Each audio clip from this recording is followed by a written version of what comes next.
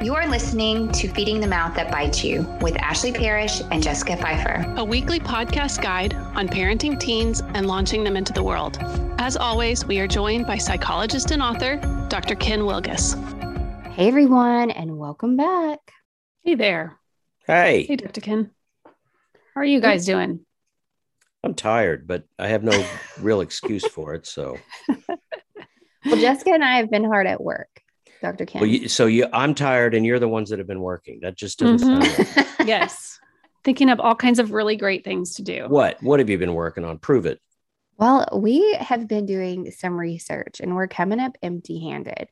But before we get started, I know that you've got a great story for us. So, why don't I toss the ball to you? All right. So. We've talked about the great teenagers of history, and we've already talked about Richard II, Joan of Arc, who were teenagers. And again, this is because we always think of teenagers as doing great things if they, get first place in a writing contest, which is fine. But there are young adults that have changed the world. Right. For example, you may remember in 1616, this is in the Americas, the story of John Smith, who was captured by the Native Americans in America. And he wrote back to the Queen about that episode where he was just about to be killed by the chief Powhatan. And he says this, he said, 2 great stones were brought before Powhatan. Then as many as could laid hands on him, Smith, dragged him to them, and thereon laid his head, and being ready with their clubs to beat his brains, Pocahontas, the king's dearest daughter, when no entreaty could prevail, got his head in her arms and laid her own upon his to save him from death. That's how he described the episode of this king's daughter who saved his life by stepping in when they were about to beat his brains, spelled, by the way, Braines. This is Old English. So, and this woman saved his life and really made a huge dent in the progress of settling this nation.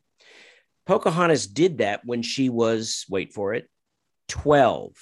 Wow. What? Yes, 12. Wow. I would have thought she would at least been like 18 or 19. Well, I saw the movie, the Disney movie, which I'm sure was a documentary, and she didn't look like no 12-year-old. But it is possible that Disney has embellished, let's say. So, yes, 12, saved his life, and then was sent to Belgium to the Queen, I think it was Belgium, because of that act. Just an amazing act of bravery. So, again, there's nothing wrong with our kids that are succeeding in their cocooned lives, but I do think it's important for us to think about. I read these stories because, remember the whole idea of teenager and modern adolescent, which we think of as an old child, and it never was before. These are young adults, and listeners need to remember that the kid that you're training, not teaching, is a young adult capable of pretty amazing things. Am I right? Hello? Yes. There's a low bar, I think, for our teens when really there can be very high expectations of what they can achieve. Ashley and I have been doing some research for the podcast, and we were curious about inspiring teens. And I kept Googling teenagers, inspiring teens. You know what I end up with is a lot of homicide stories. It's horrible. Wait a minute. You Googled on inspiring teens and homicide and I end up with homicide stories. And I think these teenagers, they're not, it's depressing. It's terrible. It's terrible. And I think that, our teens are doing there are some negative things that are happening in their teen years, but there are some positive. And we would love to highlight the teenagers that that are part of your life, whether it be a niece or a nephew or one of your own kids, maybe a student, if you're a teacher, that you think is doing great things. So Ashley, will you tell them a little bit about what we're planning? Yes. So we are having our first Feeding the Mouth contest. We want to hear from you about a teen in your life that is doing something great, something that's inspiring, something that's changing their community, their world. And we're going to have an Instagram contest. If you go on Instagram and make your post, share a picture of the teen, share the story about what your teen is doing, then use the hashtag FTM Inspiring Teens. So that's FTM for Feeding the Mouth, Inspiring Teens with an S. If you use that hashtag FTM Inspiring Teens, we will be able to search that hashtag and read each story. As we read each story, we will pick the best one, which we think is the most inspiring. And then we will feature that on our podcast. The winner of this contest will get an interview with us and a gift card so they can use it for their cause or just to treat themselves for a job well done. The contest will be complete on 12/10. So you have until December 10th to submit your inspiring teen. And like Jessica said, it doesn't have to be your own teenager. It can be a teen in your community. It can be, your niece or nephew, just a teenager that is doing something inspiring, because we know that they're out there and we want to hear about them and we want to shine light on them and we want to give them the spotlight for a bit, because we know that teenagers are amazing and we're here for the teenagers. Yeah, it's really, so you're saying that if my kid made the honor roll, which they didn't, but if they did, that's not what we're talking about. We're talking about real life great things that are helping with real life problems, that kind of thing. Yeah. I think that's great. Maybe something that they're passionate about, that they're serving their community in a really unique way, or they've come up with an idea to raise money for something that's valuable. So just anything that you feel is worthy of our attention, we'd love to hear from you and find out more about what your teens are doing. It makes me think about it because we have a number of listeners in Canada, in the UK, in Australia, and other places that I think about, are American children, teenagers, more sheltered, expected less? Is there at least some hope in other areas of the world where, teenagers are given real responsibilities and taking them on for the community? So I'd be particularly interested in, some of the international listeners as well on that kind of story. Not that I'm downing American teenagers, you understand, but just curious. I do feel that we, like as a society, have a really low bar for teenagers.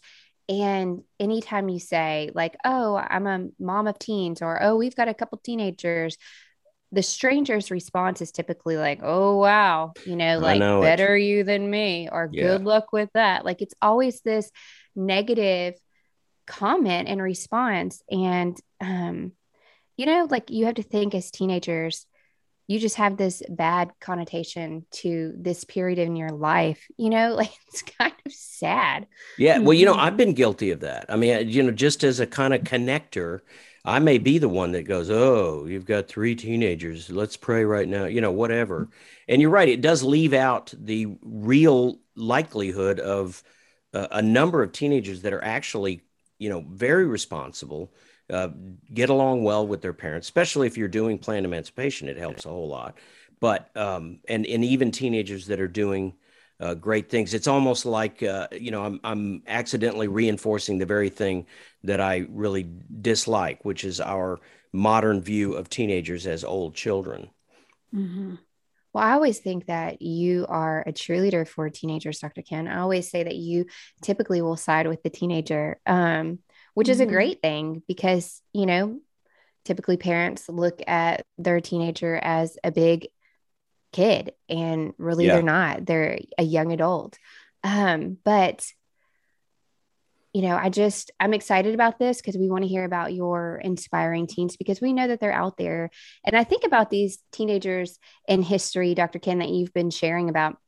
And I think the neat thing about these teenagers is they're so young and full of just passion and courage and resilience. And they're not quite old enough to have lived long enough to have diminished that, Yeah. That's really true. And it's so funny. I still think it's funny. We talk about like Richard II as a teenager. There was no teenagers in history, but he was a young adult. And I think, what we end up doing is one of the things I'm often telling teenagers is, look, just because you're treated like a child, you need to be careful that you don't respond like a child. And teenagers do. They will have, I've known teenagers that would have a tantrum in front of their parents, that any other teenager that would walk in the room at that moment, they would stop. They would never want to be seen, but I'm at home and I'm a child, so I'm going to act like a child. I think it's a good thing for them to be challenged, more than just being adult at home, but also to be encouraged to do other things. There was this book several years ago called Do Hard Things, Teenage Rebellion Against Low Expectations. It was by Alex Harris and Brett Harris. This is the twin brothers, little brothers of Josh Harris, the big disappointment guy who wrote I Kissed Dating Goodbye and then turned around and kissed Christianity goodbye. We could talk another time about these young minister guys that I don't know how they got out there and they don't even know the faith, but that's not the point. The point is, it was one of the only books I know of. And I've actually even thought about writing. There was a book in England that sold well over here as well, called The Dangerous Book for Boys. Did you ever hear about that? And it was just a manual on things that boys don't learn: carrying a pocket knife, how to make a campfire. These things that, and I thought, it would be but it was for boys. And I thought, I would love to write the dangerous book for teenagers about the real, kind of campaign that you need to have to push back against your perhaps well-meaning parents. But that does not mean that you have to follow along in those same low expectations. And that's what the Harris brothers tried to do in their book. The thing I didn't like about it is I think it became kind of this whole website, and everything has to become commercialized into something huge. And so I don't know, can't vouch for the overall campaign of Do Hard Things, but I really did admire their desire to challenge teenagers to do things like taking care of problems in their community, exactly what we're talking about. Because it's harder for parents to encourage teenagers that have no peers that are doing it. And it makes a big difference if you know at least some teenagers that are, in fact, getting out there and doing things that help the community. Right. So switching gears just a little bit, this is the week of Thanksgiving when we're dropping this episode. And I know people are starting, in the US, starting to think about the holidays. Maybe they already have a tree up. Yeah, Canada Maybe has they have it family earlier coming than us. into town. Yeah, they may have already had it. It's weird. Yeah. So people are starting to think about the holidays. They're thinking about their teenagers. They might be already pushing up against their teenagers, not wanting to be a part of certain holiday traditions. And I wanted to remind people, because I just re-listened to both of these episodes last week in anticipation of holidays. Episode number 51 we did was on teenagers and the holidays. Right. And we talk a little bit about what the expectations should be and holiday traditions. And then episode 52, we talked about teenagers and family secrets. And there might be things going on in your family that are difficult to handle, or maybe need to be discussed before you get together with family. That it may be a time to be honest with your teenager about what's really going on. So that was 51 and 52? 51 and 52. Those were good. Those were good. We got In fact, a lot when of I listened to feedback it, I about remembered those. how good. Yeah. Yeah. Okay, and good. I remembered I needed to know this myself. So yeah, because that's a good little bit what we're anticipation. talking about. Like, put your Yes. teenager in charge of stuff. Actually ask for their help. It's a small example, but yeah, that's a good point. Very good Exactly. point.